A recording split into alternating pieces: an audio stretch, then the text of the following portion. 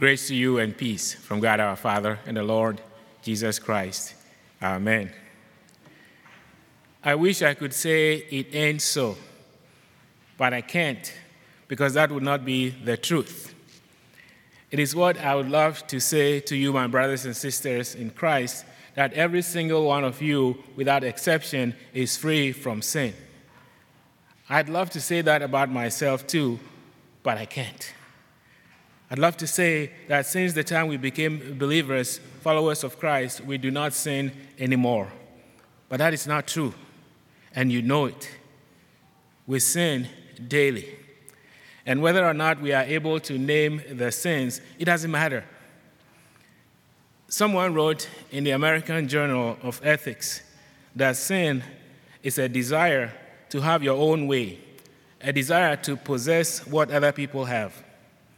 Another person has offered the following definition. A sin is any act, thought, desire, emotion, word, or deed, or its particular absence that displeases God and deserves blame. This person adds that the disposition to commit sins also displeases God and deserves blame, and we must therefore use the word sin to refer to such instances of both act and disposition. Do you remember saying just a short while ago, we have sinned against you in thought, word, and deed? We say that every week. I hope we remember it and think about it every day. It may be depressing to do that, but we will be affirming a truth about ourselves, a truth that unfortunately does not go away with time or with how often we've said it. Saying that we sin every day is true not only about Christians, but about everybody else in the world. Some may deny it, even if you offer a clear explanation of it. Surprisingly, even some Christians deny it. In this letter to the Christians in Rome, Paul says it with confidence, with certainty. Now, even though Paul wrote this letter to the Christians in Rome, whom he hadn't even met, he assumes and asserts that there are people who are prone to sin. He did not beat about the bush. He said it straight up. They did not reject it or him, as is evidenced by the fact that we still have this letter as part of the Bible. If Paul were alive today and he was writing a letter to us, whom he hasn't met, he would say the same thing to us, because guess what? We are humans. Being Christians doesn't change our human nature. We are prone to sin. We serve sin, not all the time, but frequently enough that we know we are sinners. You are a sinner. When was the last time somebody said that to you? When I say that to you, pointing at you, 3 of my own fingers point at me immediately. I am a sinner. I am prone to sin. I do not like it, but it is the truth. Of course, Paul himself was prone to sin. He would not deny it. He says so in the very next chapter of this letter to the Romans. I do not do the good I want, but the evil I do not want is what I keep on doing. I see in my members another law waging war against the law of my mind and making me captive to the law of sin that dwells in my members. Wretched man that I am.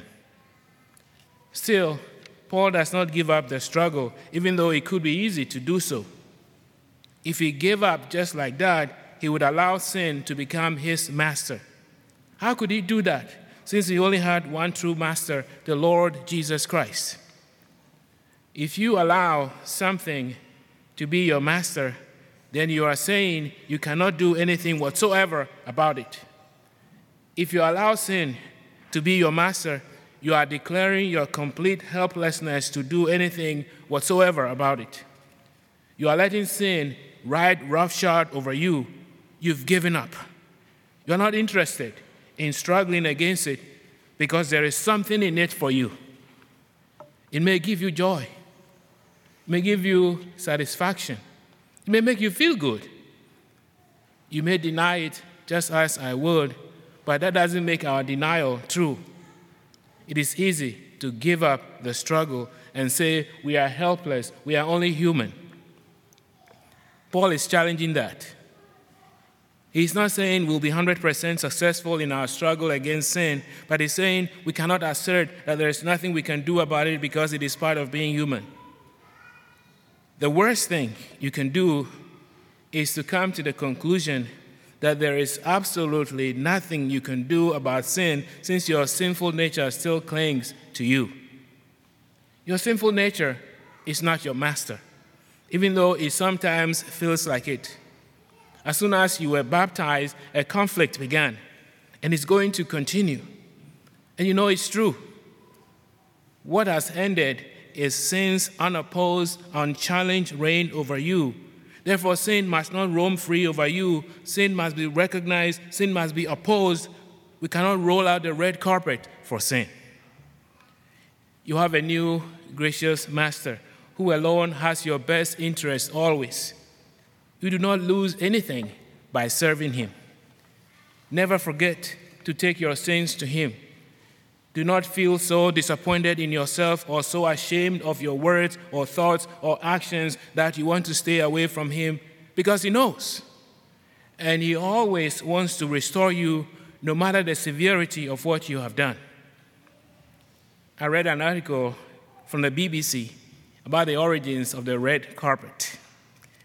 The author said it dates back to at least 2,500 years, the red carpet. She notes that it denotes stratospheric status, style, and opulence, that it conjures up glitz and glamour. It was not intended for ordinary folk. The color red was among the most prized dyes, as it was the most difficult to make and the most expensive. By the 17th century, the dye was a hugely valued export. In Georgetown, South Carolina, in 1821, the arrival of U.S. President James Monroe was marked by the laying out of a red carpet to welcome him ashore from a riverboat. The red carpet has since become a standard addition to the high-profile events involving political dignitaries. It is used all over the world when the head of state is visiting. The origin of the phrase red carpet treatment, meanwhile, is thought to derive from the start of the 20th century, when the red carpet was co-opted by the railroads. An exclusive express passenger train run by the New York Central Railroad from 1902 welcomed its passengers aboard with a red carpet, which also helped guide the passengers onto the train. Sin comes into our lives, and we sometimes give it the red carpet treatment. It is always ready and always expecting it, that we will roll it out for it to walk on it majestically. But this thing called sin does not deserve the red carpet treatment. We do not have to roll out anything for it. It must not have anything at all to walk on into our lives. Of course, that does not dissuade it, because it is always looking for a way to walk into our lives and disrupt our relationship with our Lord Christ. But even though it is persistent and does not give up on trying to trip us up in our walk with Jesus, we should not lay down the red carpet for it. It does not deserve it. Sin may be appealing to us in an instant or in the long term, but it does not belong to our lives as Christians. Yet it acts as if it belongs. It is always lurking, probing constantly. Sometimes it starts as something small, but it grows. And it grows because we allow it to grow. Sometimes it just wants to rub in something we thought or did that was wrong, a sin. It wants to say to us, look what you did. Look what you thought. You say you belong to Jesus. You say he is your master, but really? Are you not deceiving yourself? If you are not able to resist every single impediment I put in your way, you certainly are a disappointment to your Jesus. It is time for you to question what you think he did for you, since you are regularly doing things I suggest to you. You think you are different from others who don't follow Jesus, but you're not. Why are you torturing yourself to do what you cannot do, what is literally impossible to do? Even your foremost writer, Paul, agrees with me.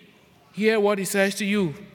Do not let sin reign in your mortal body so that you do its evil desires. I am evil, but you still obey my desire. You are not fit to be a Christian. At best, you are fake. I say the word, and you roll out the red carpet for me. I am your master. What do you say to that? I say, sin, you are not my master. I have a gracious master who loves me to death. Even though I do your bidding sometimes, I know the one I should go to. I know where the burdens you put on me will be lifted. I will resist you, and if I fail, you are still not a winner. I will go tell Jesus, my master, and whether you like it or not, he is your master too. Paul asks rhetorically if we should sin because we are under grace. It is possible to think that sin does not attach to us because we are under grace, not under law. It is possible to think that sin is not a relevant issue for us since we have already been forgiven. But even as we think that, we are actually affirming that it is an issue, even though we wish it were not so. To be sure, some Christians think it should be a moot point because we have already been forgiven. Why should we think of ourselves as sinners when we've already been declared not guilty by the work of Jesus? Because we know the reality of sin in our lives. We are to keep the commandments of God 100% of the time, all the time, no excuses if we fail. That red carpet, there is a different one. It is not rolled out for show. It is not rolled out for celebrities and heads of states, though they are welcome to walk on it. This red carpet is priceless. It has eternal value. If you get on this red carpet, you get a priceless treasure that does not perish. It maintains its value forever. 2,000 years ago, it happened. The only one who can roll out an eternal red carpet for you, Jesus Christ, did so. This red carpet is very different than the red carpet we see rolled out for important people. It is rolled out for you because you have become precious in the sight of God. It is present all the time. Actually, this red carpet that was rolled out was not a carpet at all. It was the blood of the Son of God. The one who was God from the beginning came into this world fully aware of what was going to happen to him. It was not going to be easy, and it wasn't. The weight of what was going to happen to him led him to the Garden of Gethsemane. And he prayed and prayed, imploring the Father to take it away, your sins and mine. But he was met with silence. And in the process, he was drenched with red, the sweat of blood, the mental and physical anguish that he had to undergo for you and for me. But he did not end there in that garden. Led by the betrayer, the soldiers of the high priest came and arrested him. He endured a couple of days of torture from the soldiers of the governor, the whipping that drew blood, the crown of thorns that made blood ooze from his head, the nails to his hands and his feet that also caused his blood to flow, and the spearing of his side that resulted in the flow of water and the blood. Red. He was not going to give up on this world. His blood is the eternal red carpet rolled out for you. He would die. But he will also rise again because death has no power over him. Think about that. When sin entices you, and don't give in without a fight. But also, never forget that in this world, that eternal red carpet is still rolled out for you. And so when you fail, go walk on it. It is free. It is for you. It is exactly what you need. Jesus Christ is the eternal red carpet of life rolled out for you. Amen.